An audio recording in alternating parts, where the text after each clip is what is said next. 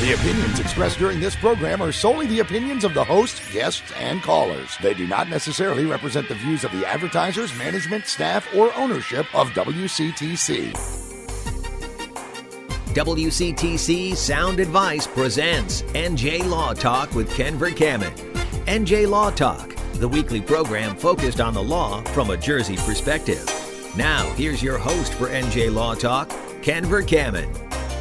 Central Jersey. This is Ken Verkaman, and we're here every Tuesday night at 6 p.m., 6 to 7, and we're talking about different legal topics. And this week, we're talking about personal injury and medical malpractice cases. And my special guest star is attorney Adam Rothenberg. Good afternoon and good evening, Adam. Good afternoon, Ken. Thanks for having me here. Let's see. So, Adam, in your practice, you and your law firm handle a substantial amount of personal injury cases and other types of civil matters, correct? All variety of personal injury cases, from everything from auto accidents, fall downs to, of course, medical malpractice, product liability, workers' compensation. Now, just so our listeners understand a little bit about personal injury cases, let's start off with a typical car accident case. Let's. And so in a car accident case, there's before someone is permitted to bring a lawsuit, if they have an injury, they have to meet something called the lawsuit threshold. And right. What is this lawsuit threshold thing that most people have? Right. Probably about 95% of people in New Jersey have the limitation on lawsuit option, which is on their insurance. They probably don't even know that they have it. And what that means is that in order to make a claim, they have to prove that their injuries fall into one of 6 categories, and those categories are death, dismemberment, loss of fetus, displaced fracture, significant disfigurement, or the final catch-all category, a permanent injury that has not and will not heal with further treatment. Now, you have to prove that by jumping through specific hoops or over certain hurdles. Can your doctor, your chiropractor, just simply sign a report saying, in my opinion, they have a permanent injury because of their pains and that they can't do certain things? No, the statute won't allow that. The statute actually requires that them satisfy this threshold by the doctor not only certifying that the injury is permanent, but that it's proven by objective medical evidence. So if someone's in substantial pain, but after months and months, the MRI and the X-ray doesn't show something specific, are they out of luck?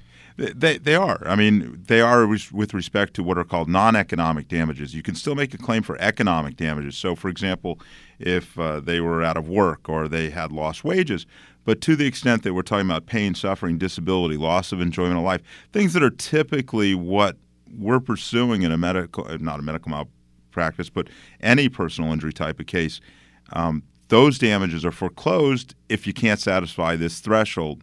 Who made this law that says you can't bring a claim in a car accident case if you have an injury? The insurance companies. No. Okay.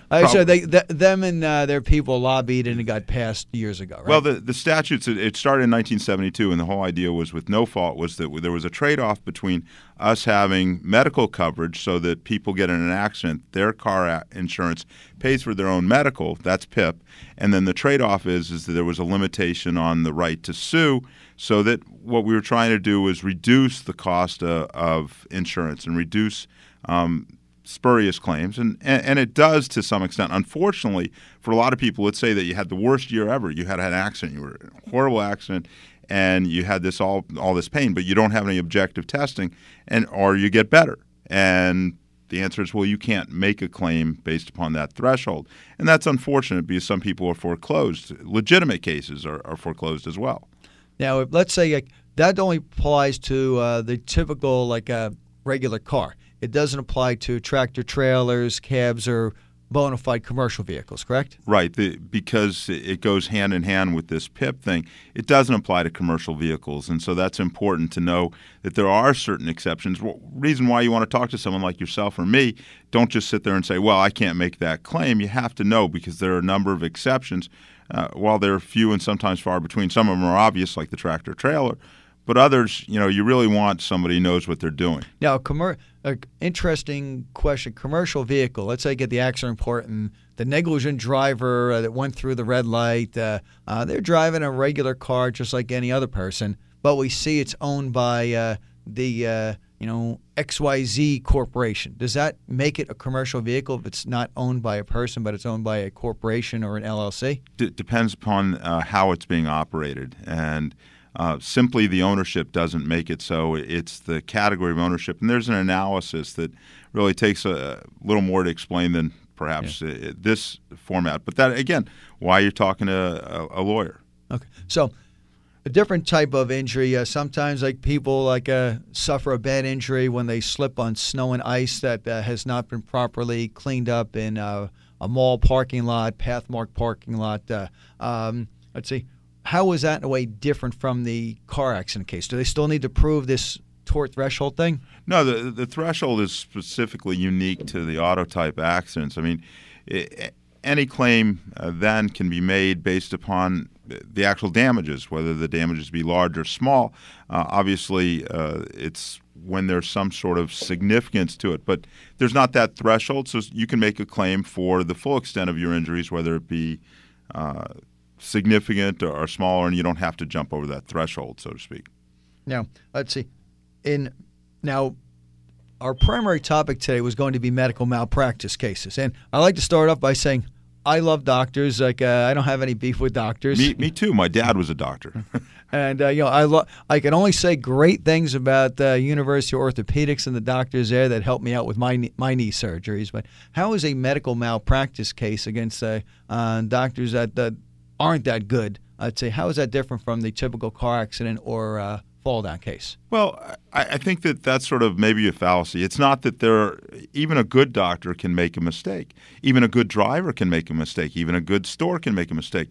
What we're talking about is in society is that we hold people responsible for the mistakes they make.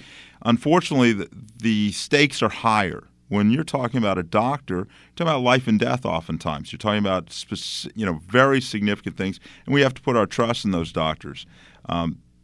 Good doctors make mistakes. Unfortunately, there are good doctors and bad doctors who make mistakes.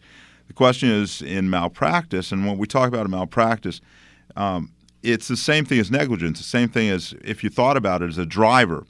If you run a red light, you run a stop sign, that's negligence. We could call that driver malpractice. When we talk about medicine and we talk about medical malpractice, that's really negligence. It's just failure to do what you're supposed to do or not doing what you're supposed to do. So if a doctor fails to diagnose or fails to treat something, that's what we call malpractice. And there's a standard of care. And so when we talk about malpractice, the standard of care is what formulates how we decide whether or not a doctor has done something wrong. Does the doctor conform to the standard?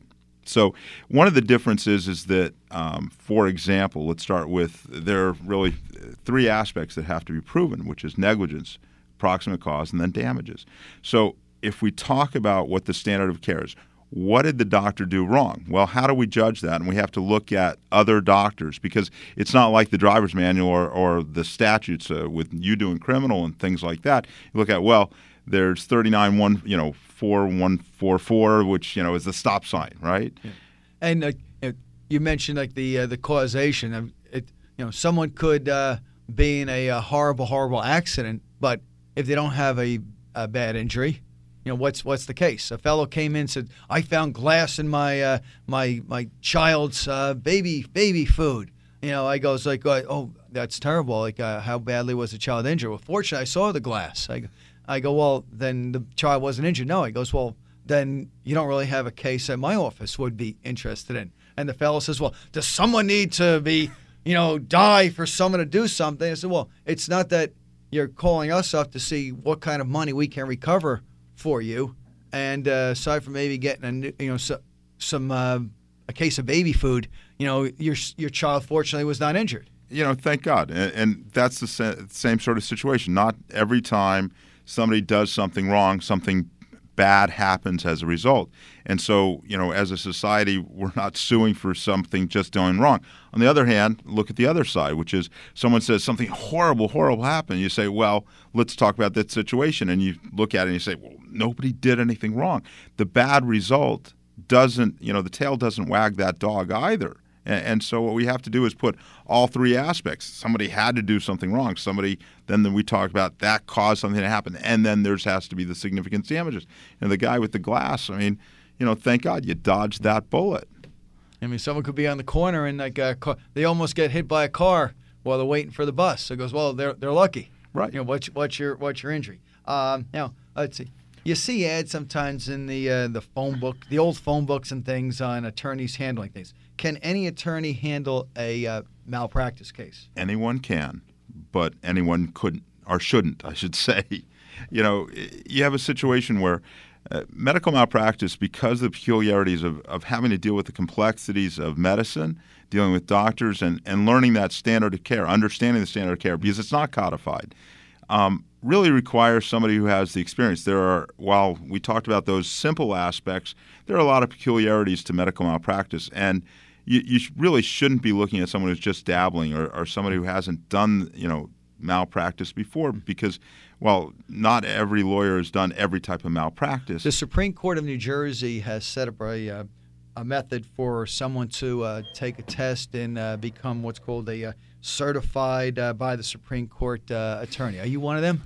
I'm certified. I actually serve on the committee. I write the test now, along with another group of individuals. And I've been certified since 2001. Been recertified and got a stack of tests to grade in my office. So I took the test this summer, actually, for the municipal court, and I pushed the Supreme Court to have a municipal court certification.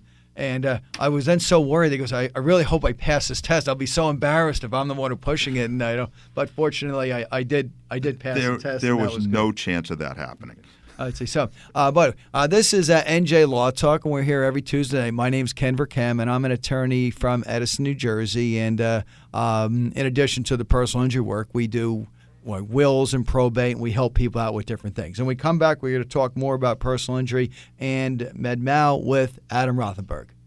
I'm a paid non-attorney spokesperson. When you need a lawyer, remember this. Call Ken Verkaman. No matter what your legal need may be, wills and living wills, powers of attorney, probate, estate planning, traffic matters, criminal charges, call Ken Verkaman. Mr. Verkaman is a well-known attorney with offices in Edison at 2053 Woodbridge Avenue. He's author of the American Bar Association's Wills and Estate Administration. He established njlaws.com, and he's the chair of the ABA Estate Planning and Law Committee. Hundreds of clients know him for the work he's done for them or from one of his many speaking engagements around the state. Call 732-572-0500. That's 732-572-0500 for the law offices of Ken Verkaman, or on the web at njlaws.com. Ken Verkaman, the lawyer you want when it's a lawyer you need. Call 732-572-0500 and leave your legal matters to Ken Verkaman. The selection of an attorney is an important decision. If you find anything false or misleading in this ad, report it to the Committee on Attorney Advertising. CN 037, Trenton, New Jersey 08625. All-American Ford in Old Bridge invites you to be part of our annual Toys for Tots event. Make a difference in a child's life this holiday season.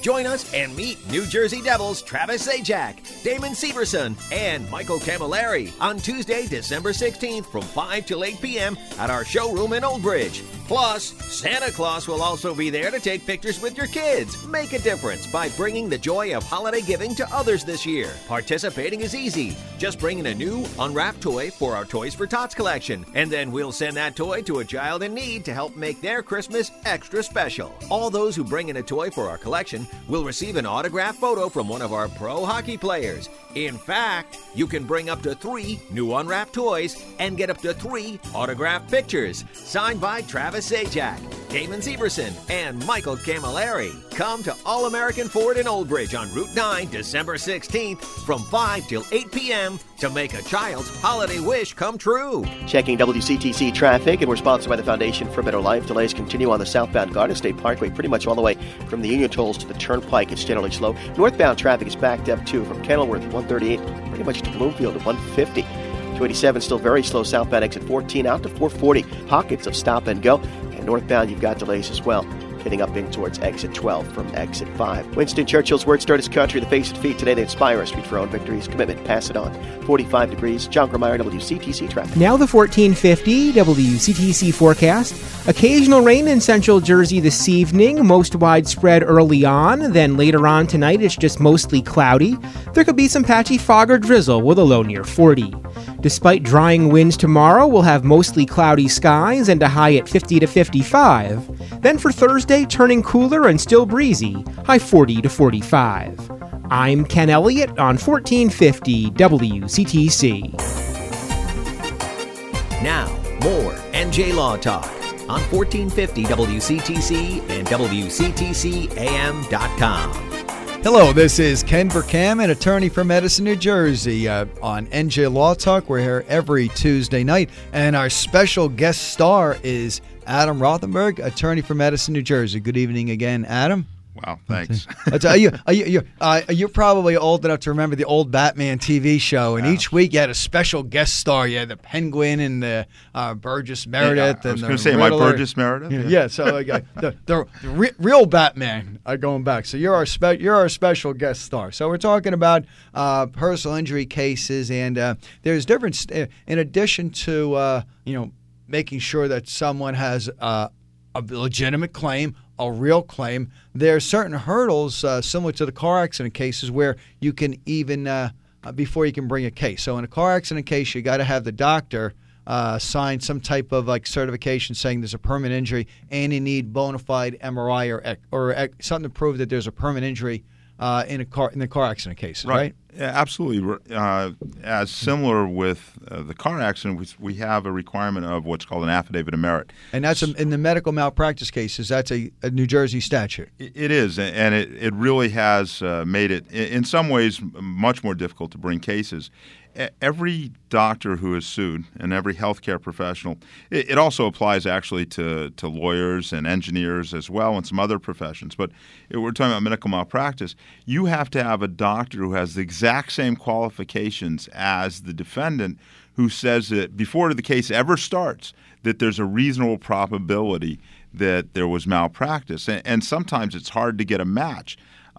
That's something that while we were talking about the difficulty or the differences, that has to be done before the case is ever put in suit. So it's really important, for example, for us to have ample time to investigate the case well before the statute of limitations, because we've got to get the records, get them out to a doctor, and have somebody say, hey, listen, it's not just my opinion, it's just not your opinion. If someone calls me and says, oh, the doctor did wrong, and I may have think the doctor does wrong, but it doesn't really matter. We have to find a doctor who has the same qualifications who says, well, I think that there's a pretty good chance that this doctor did something wrong as part of this. Now that's interesting. How do you find these kind of doctors? It's sometimes a needle in a haystack search. I mean, there are some times where people have really extraordinary qualifications, very specialized, and getting that match, it's like it can be difficult. So we'll have to do searches on the internet. We do searches through different services.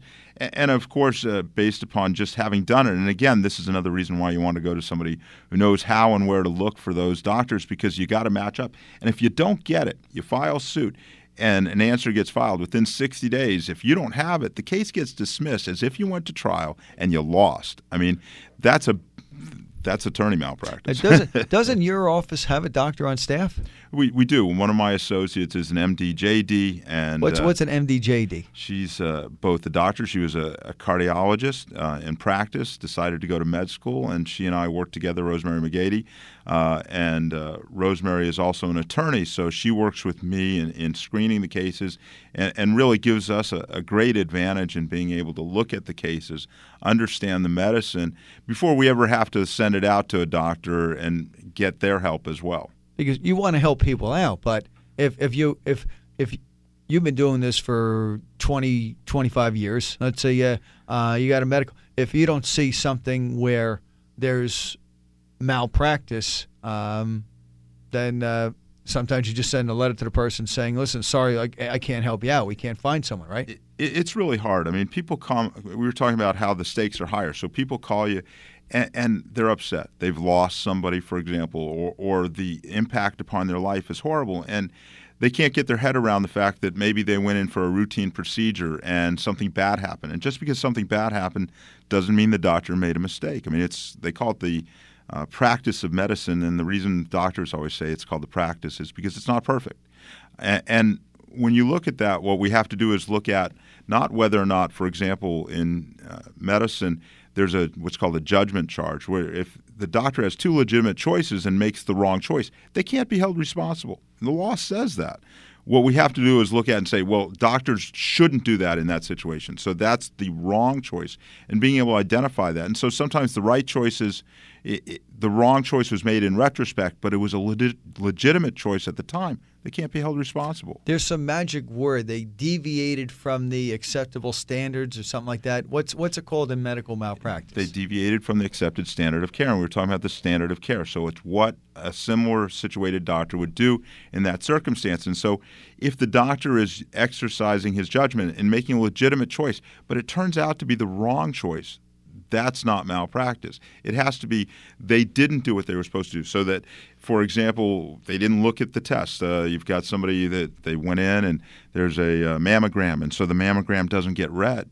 They didn't recognize that, didn't pay attention to it, looked over it, didn't listen to the symptoms. I recently had a case where a woman had meningitis, and so the person came in and they complained, and the doctor just wasn't really paying attention, didn't take the history, didn't listen to the patient. And that's really an important part. When someone calls your office, I mean, I have an office in Edison. Typically, we'll say, okay, we'll schedule an appointment for you. We're going to email you out a questionnaire just so we can get some basic information, and and we also ask questions on what's your prior injuries and prior problems. Let's say, how does your office handle the initial intake? Well, you can't do it by that.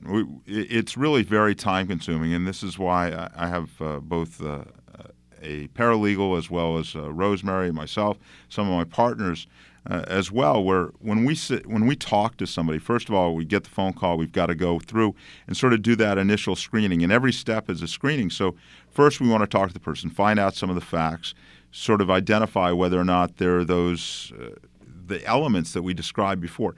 If they are, and we get to that point where we think, boy, there might be something here, we're going to bring them in. But if not, people, we try to be, loving in trying to, usher them through a difficult time, because sometimes the answer that they want to hear, which is there is malpractice, they don't hear. But what we're looking for is those cases where we can put together those situations and be able to help someone. Yeah.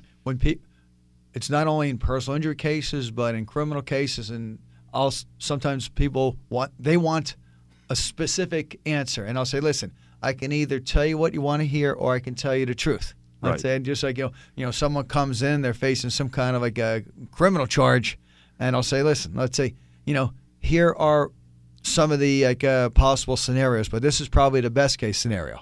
Right. And if they want a miracle, well, I'd say I can't do miracles. Some people want a guarantee. I goes, listen, I can't guarantee the Earth is not going to get hit by a meteor tomorrow. Well, if you want someone to blow smoke at somebody, then go to somebody else. If you want somebody to be honest, you go to someone like us. We're going to tell you the truth and really look at it honestly. Yeah, and so some of these personal injury attorneys, they'll send letters out, they'll bring people in, and they'll say, oh yeah, I'm going to get you some money, and then a year later, after they've almost wasted their time treating for no reason in car accidents, they'll say, oh, we can't get anything for you. So then they call us. Yeah, and they're almost better off in the beginning having the attorney be honest, saying, listen, you can't make a claim unless there's a doctor that says that you have a permanent injury. Okay, we're going to be back shortly. This is Ken Verkam, an attorney from Edison, New Jersey. This is NJ Law Talk. We're here every Tuesday night at 6 p.m., and we talk about issues such as wills and probate and power of attorney. And let's see, next week we'll be talking about municipal court and also criminal.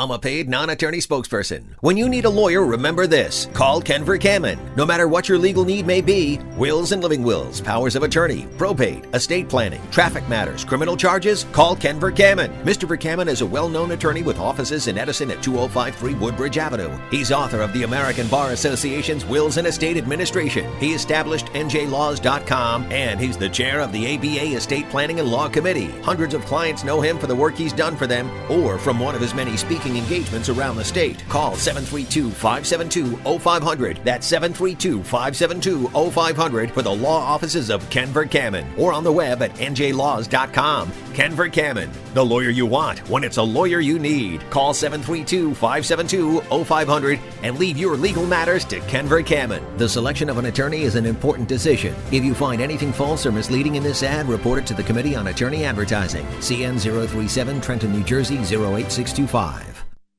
WCTC, New Brunswick. AP Update. I'm Ed Donahue. No criminal charges will be filed in Los Angeles against Bill Cosby from a woman who went to police to try to press child sexual abuse charges from an incident she says happened 40 years ago. The AP's Oscar Wells-Gabriel has details. Judy Huff has filed a civil lawsuit against Bill Cosby stemming from the incident at the Playboy Mansion when she was just 15 years old. She claims that Cosby molested her, but prosecutors are not filing charges because the statute of limitations has run out. Cosby's attorney claims Huff tried to extort $250,000 from Cosby before filing that suit. Prosecutors in Los Angeles say the statute of limitations for filing a misdemeanor case is 1 year. The statute of limitations for a felony sex crime committed in 1974 was 3 years. Huff is one of at least 15 women who have come forward since early November with claims that Bill Cosby sexually assaulted them decades ago. AP Update, I'm Ed Donahue.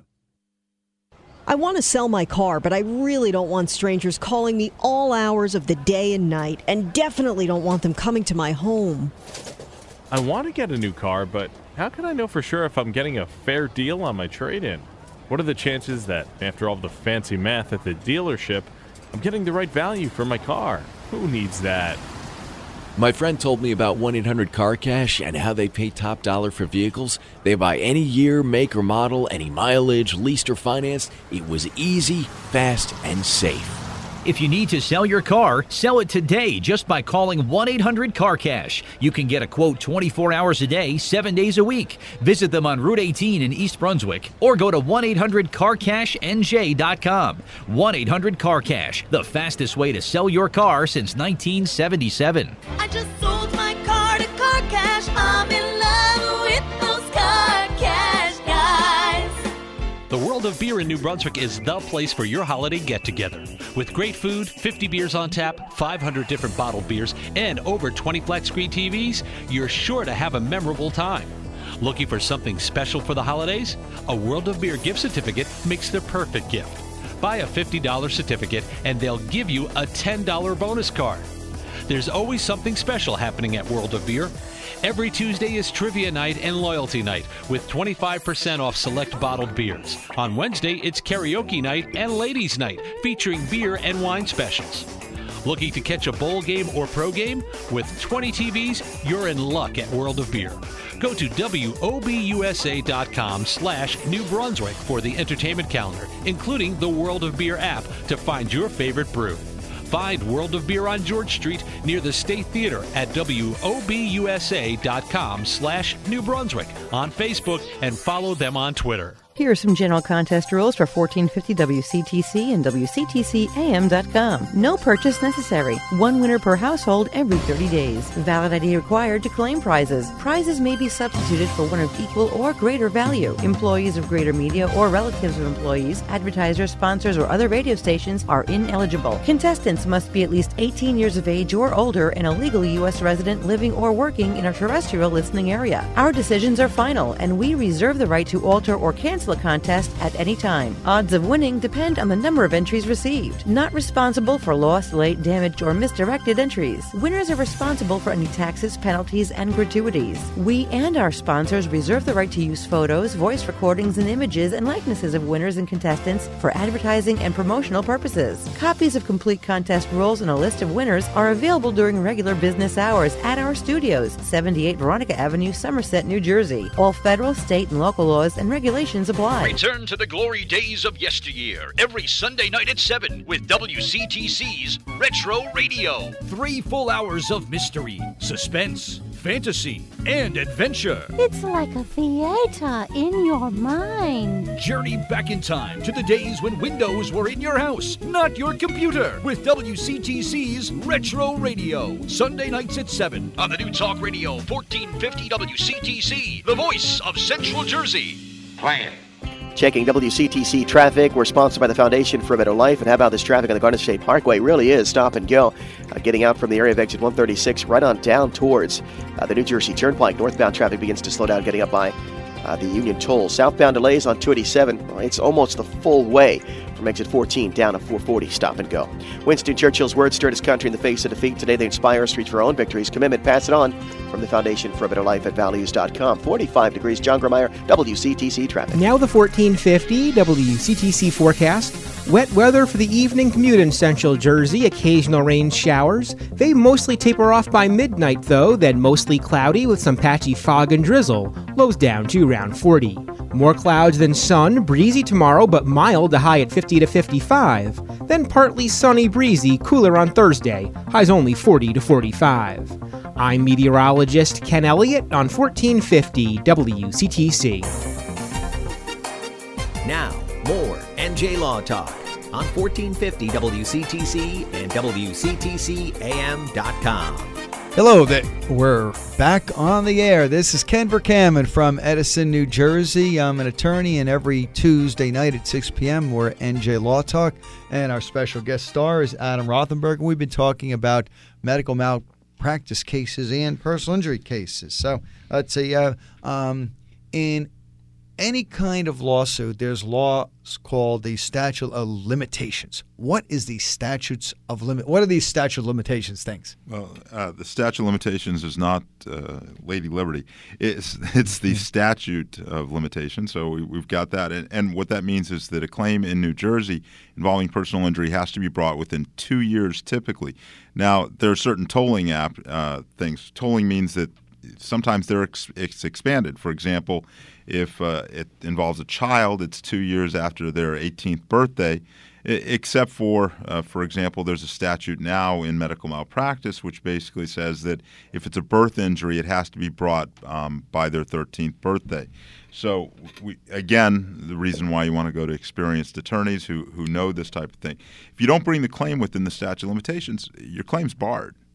And an attorney had called me up. He wanted some advice, and he goes, "We're thinking of bringing a claim. Someone was killed, and it wasn't a medical malpractice case. They were shot." I go, "When did this happen?" He goes, "About 2.5 years ago." He goes, "That's more than 2 years." Doing the math, I think you're out of luck on that one. And unless, of course, like we said, tolling. So let's say the guy was in a coma for the last year and a half, then we'd have a tolling. For example, we talked about tolling with children. There are also in medical malpractice there are very specific tollings which don't exist, and there's what's called the discovery rule. So, for example, let's say they left a sponge. You go in for surgery, they leave a sponge, and then a couple years later you're having these stomach pains, and all of a sudden, you go in, the doctor and say, they do an X-ray and they find that this sponge is in, and you had the surgery 6 years ago. You say, well, that 2-year statute of limitations. Now, that wouldn't apply because we'd have a tolling. The discovery rule involves where you have to know that somebody did something wrong and be able to put that together. And again, that's something that requires a level of sophistication to be able to understand where tolling might exist in those type of situations. Does that become the battle of the experts where one side says you wouldn't have known and the other side says you should have known when you had pains years ago? It's a little bit of both. I mean, you're a lot of times in front of a judge and who's going to have to pass upon those issues. Again, like, for example, a failure to diagnose cancer. We see that happen a lot of times. A test was done 5 years ago. And the 5 years ago, when they go back and look at it and say, oh, it was there at that time, and how did they miss that? Well, since the cancer wasn't discovered until more recently, then the statute typically would start at that recent time in which the cancer was discovered, because there was no way for you to have known that there was something done wrong or that there was a relationship. Does medical malpractice would apply also to the regular hospitals, such as JFK Medical Center or Raritan Bay Medical Center? Sure. However, if you sue a hospital, typically, if you're just suing a hospital, there's a cap on damages of $250,000. That cap doesn't apply to the employees, and it doesn't apply to individuals. But if you're suing just, say, the hospital, then it applies. There are also some special rules with respect to people who are employees of the state, UMDNJ, Robert Wood Johnson. So Robert Wood Johnson is one of the biggest hospitals in Central Jersey, let's say, and they have their satellite hospitals, I would call them. Let's say, are they're not a private entity, they're a state entity? They can be. And Robert Wood Johnson University Hospital, it's part of the university system. And when it's part of the state university system, and whenever you're making a claim against the state, there's certain rules that apply, which are called the Tort Claims Act. Again, we're back to more legislation in New Jersey, which limits the rights to sue. And again, really a reason why you have to have somebody who knows it, because in New Jersey, if you have a claim against, let's say the person's a resident, and the resident is now with UMDNJ, University of Medicine Dentistry, New Jersey, which is a state organization. That's the Rutgers Medical School, right? That's right. So if you don't make a claim, you have to file a notice of claim within 90 days of the arising of the Malpractice Act, or the claim can be barred. Is that the kind of form that someone can do themselves, or do they really need someone that knows what they're doing? Yes and no. It's like there are certain things that anybody can do themselves. There are lots of do-it-yourselfers. Yeah. Would I recommend it? Absolutely not. I mean, that's something that if they don't do the form right, then they're barred. That's correct. Because there's also laws that the municipalities, government entities can say, well, you have to now fill out this more detailed form. And that still has to be done within 90 days traditionally, correct? Sure. I mean, there was a case that came out today. They have reported cases, and one of the cases the court looked at and said, well, there's substantial compliance. It was close enough. But those few cases are few and far between. More often than not, unfortunately, people are sent packing with legitimate cases where they didn't make the claim within the 90 days. And again, that's why you have to talk to someone as soon as possible to find out whether or not the entity or the individuals involved in the care are people who have to have these Tort Claim Act notices filed, and if it's not done, then your claim's going to get barred. So if someone contacts your office, they said, listen, we suffered this bad injury, a bad result after our surgical procedure, or something wasn't diagnosed. How do you find out who the players are, who the doctors and residents are? Well, first of all, what we're going to do is find out from them. We're going to ask that information. We're going to inquire as much as possible.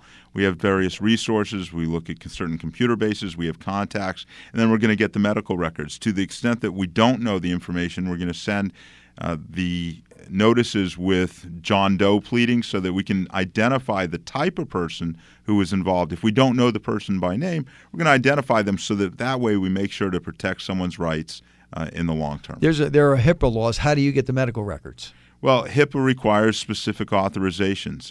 HIPAA's a bit of a bugaboo these days. Everybody's all worried about it. But quite frankly, it's a federal regulatory scheme. It doesn't really have much teeth, but everybody's all worried about it. So we have to have people sign the proper authorizations, and then we send for medical records.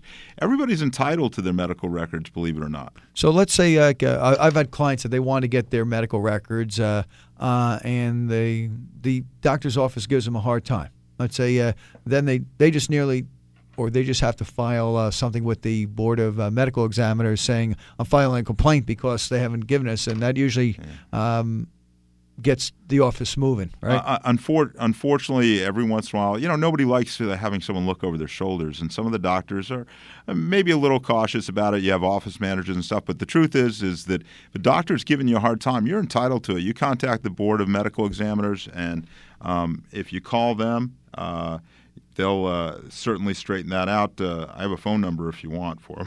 Yeah, what, do you know what it is? 609-826-7100. Hope they don't light up the board there. I was trying to help out someone that was in a DWI, and the officer tried to say, well, she didn't do the test right. He goes, well, she's already had 3 knee surgeries, and she wouldn't be able to pass those tests any day of the week, and we wanted to get the medical records. And the one office said, "Oh, well, we can't give them to you. That it can only be requested by an attorney." I simply said, "Listen, you tell that office if they don't give you the records, then we'll file a complaint." And all of a sudden, they magically found the records that they couldn't find and gave them to the lady. She had a good excuse for not being able to walk a straight line. Let's say, it was nothing to do with alcohol. I mean, knee, right? Oh yeah. You lose all your cartilage. I had knee surgery myself, and for months and months afterwards, I couldn't walk right. Oh, let me touch upon something else. I'd say the hospitals typically are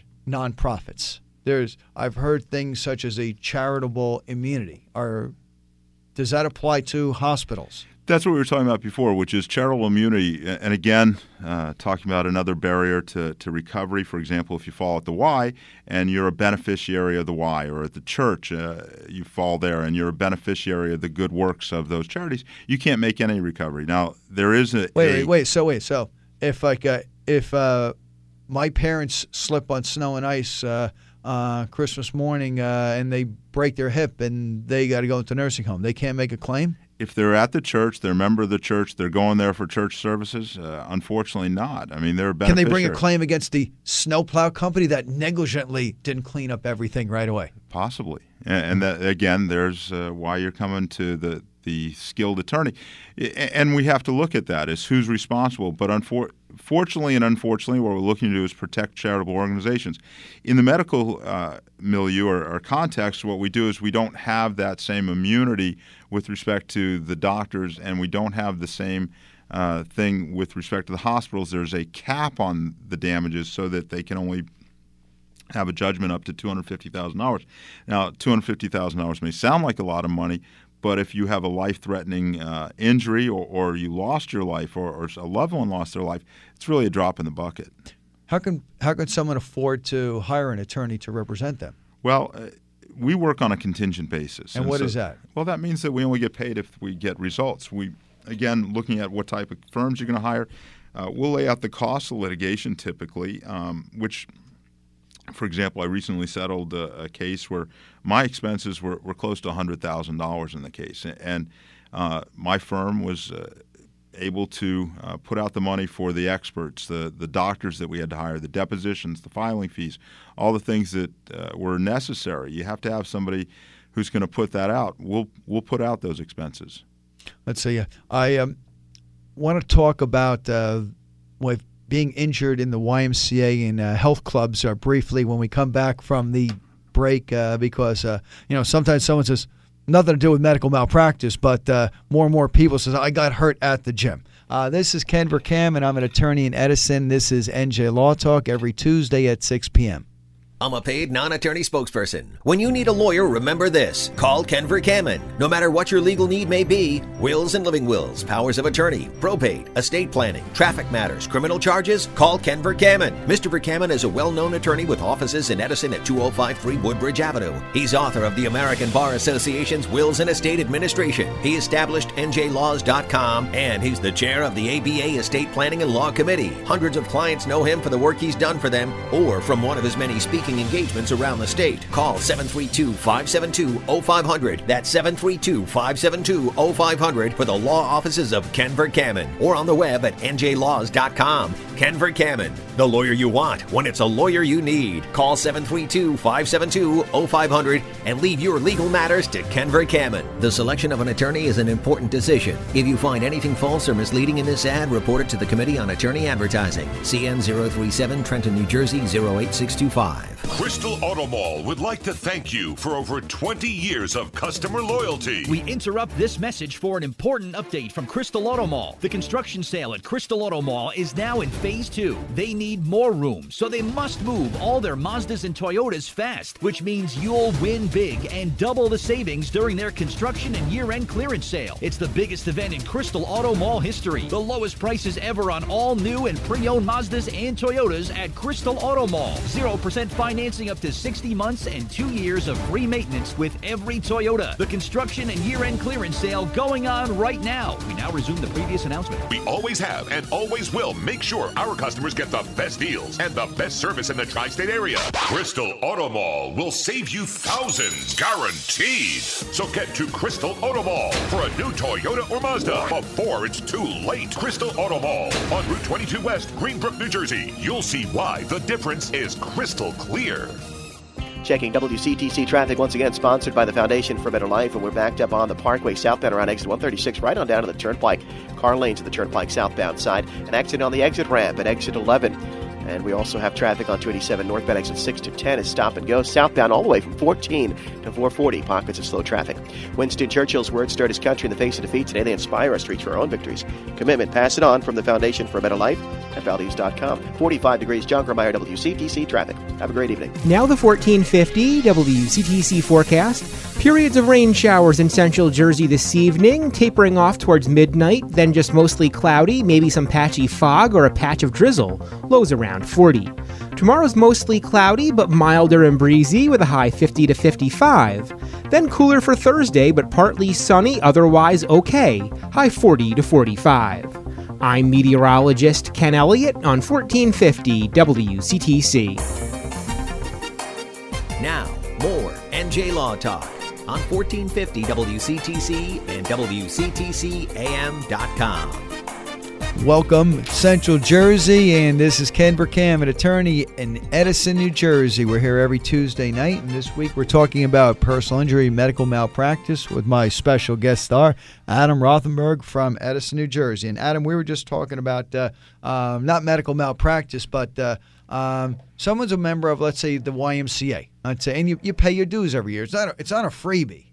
You pay your dues, and it's not that you've tripped over your feet. You got injured because someone there screwed something up. They left something on the floor, shouldn't have been there, an employee, and you're hurt badly. I'd say you can't bring a claim against the YMCA? Unfortunately not. I mean, what we have, again, is the Charitable Immunity Act. The idea is that the Y is organized for charitable purposes, and our legislature has made some decisions about people can be immunized, and you have a situation. It can be disturbing. I mean, someone says, well, I had a case where a gentleman got sucked to the bottom of a hot tub and drowned, and trying to explain to his widow how we couldn't help him was devastating. Child care, someone's got their child. But, that doesn't apply, when you're talking about a gym, it wouldn't apply, for example, to a private gym. That's because it's a charitable organization. Same thing with, colleges are organized for charitable purposes. Same sort of immunities apply. Yeah, sometimes the people that may be negligent are not employees of the charity or the hospital, and they're called independent contractors. Now, how can you bring a claim against an independent contractor? And that's what a lot of times when we're looking at a situation in which there are injuries, what we're looking for is whether or not, and I hate to say looking a way to get around the statute, but there are statutes, someone's been legitimately injured. Someone has a legitimate brief. This is something that should have been presented. When we talk about negligence, we're talking about the reason why we have these cases, in part, is not just to make someone whole or as much as money can, but also as a societal basis, say, look, by holding people responsible, we can prevent this type of thing before. So we're looking for who was responsible. An independent contractor, somebody who is not part of the charity, who's not part of that organization. For example, let's say that they fell at the parking lot in the Y, and we're looking at they've hired a company who's supposed to come in and salt that. And that company isn't a charity, then we'd be able to hold them responsible. So we're going to look at that type of thing. And so say that with cleaning companies typically are no longer part of the company itself, the charity, they're outsourced, right? Yeah, you'd be surprised. I mean, for example, even in a hospital, going back to the medical malpractice, you go to the emergency room, you think that doctor in the emergency room is a hospital employee. You think that the nurse may be, or the person you see is even a doctor. You may find out that, for example, most hospitals, the doctors you see in the emergency room are not hospital employees. They're, in fact, independent contractors that the hospital hires a group practice to come in and provide services. And the person you see may or may not be a doctor. You can ask them, find out that they're a physician's assistant. You thought you saw the doctor who was an employee of the hospital. It turns out it was a physician's assistant who was working for this private practice. Now, there's we've been discussing what's called negligence. Let's say, what are some of the things that may take it out of negligence for you to bring a claim? Well, that's a good question because, again, we were talking about those limitations, and sometimes the rules are off. When we start talking about in almost everything, the one thing that sort of we agree upon is when someone transcends, just simply, hey, they didn't do what they were supposed to. They made a mistake. It was something that they should have done. When we talk about someone who's done something intentionally or someone who's grossly negligent, where it puts people at risk with, no regard for safety, and we're talking about that type of conduct, isn't immunized. And so what we look at is in those situations where we're looking for a situation where someone's transcended the rules, then all the immunities, those bets are off, and we're able to pursue those cases. Unfortunately, one difficulty with that is that there may not be insurance coverage when someone stepped out of those rules. Now, that was going to be my next question. Is there any requirement that doctors and the employees at the hospitals and the clinics have insurance? There's generally not, as I understand. Let me think. I think the doctors actually have. The doctors have to have a certain level of coverage. The hospitals typically do. I mean, that's again. But the hospitals are only liable to up to, you said, the $250,000. Yeah, there are very few for-profit. In fact, I can't think of a for-profit hospital in the state of New Jersey that doesn't fall under the Charitable Immunity Act. But maybe down in South Jersey or somewhere I'm not familiar with. If so, in your cases, you get this affidavit of merit from a bona fide specialist doctor. You bring your suit. If the case doesn't settle, you go to a jury trial. Let's say the juror said, okay, this doctor was 10% at fault, the hospital is X% at fault. Well, what if the doctors don't have insurance or the jurors say the hospital is 90% at fault? Well, unfortunately, if the award of damages against the hospital exceeds the hospital, the person's out of luck. They can only recover what the level of coverage. Again, same thing with the doctor.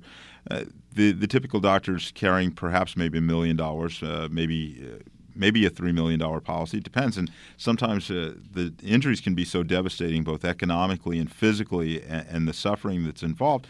The damages can be it can exceed that.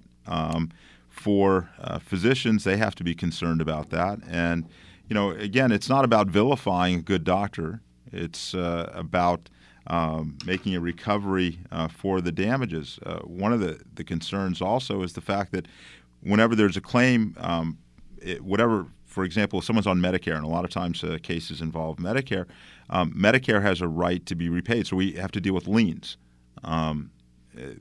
For example, ERISA self-funded plans will have a right to be repaid. Medicare has a right to be repaid. So not only are we recovering for the individuals, but we're also dealing with particular payors who have a right to be repaid if there's a recovery. So if the jury verdict is $300,000, but all the medical bills are $100,000, they get paid off the top?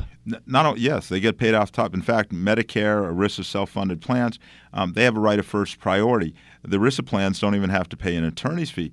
Medicare, for example, let's say that you've got a situation where, the claim. Let's say there was $1 million claim, and the medical bills were $500,000, but they only say that it's 10% against this doctor. So you're getting $100,000, but there's $500,000 of Medicare lien. Medicare has a right to first payment. The person wouldn't even get paid anything. So sometimes economically, as an attorney, sometimes if the Medicaid lien is that high and their injuries are not catastrophic, sometimes it's almost not worth proceeding with the case. No, it'd be the tail wagging the dog. I mean, now you're filing a lawsuit just so an insurance company can get more money or Medicaid can get money back. And we can't do that. And that's another problem with it's not a problem with it, but it's a reality of medical malpractice. One of the things that people have a hard time, again, dealing with is that just because there's an insult doesn't mean we can litigate it. As I was explaining how expensive it is, in hiring those doctors, those specialists, we spend a lot of money. And in order to, let's say for the average case, we're talking about having to invest a minimum of 25, really thinking about more like 50, just economically we can't make it work. Let's see. Adam, in 15 seconds, tell us where your law office is in Edison, because you're not my competition, because you're the other end of Edison. That's right. We actually have 7 offices throughout the state, but I'm located 27 close to JFK Hospital in northern Edison. Very good. Okay. Thank you, everyone. This is Ken Verkaman, NJ Law Talk. We're here every Tuesday night. My office is on Woodbridge Avenue in Edison, New Jersey. That's the road that Middlesex County College is on. And next week, we'll be back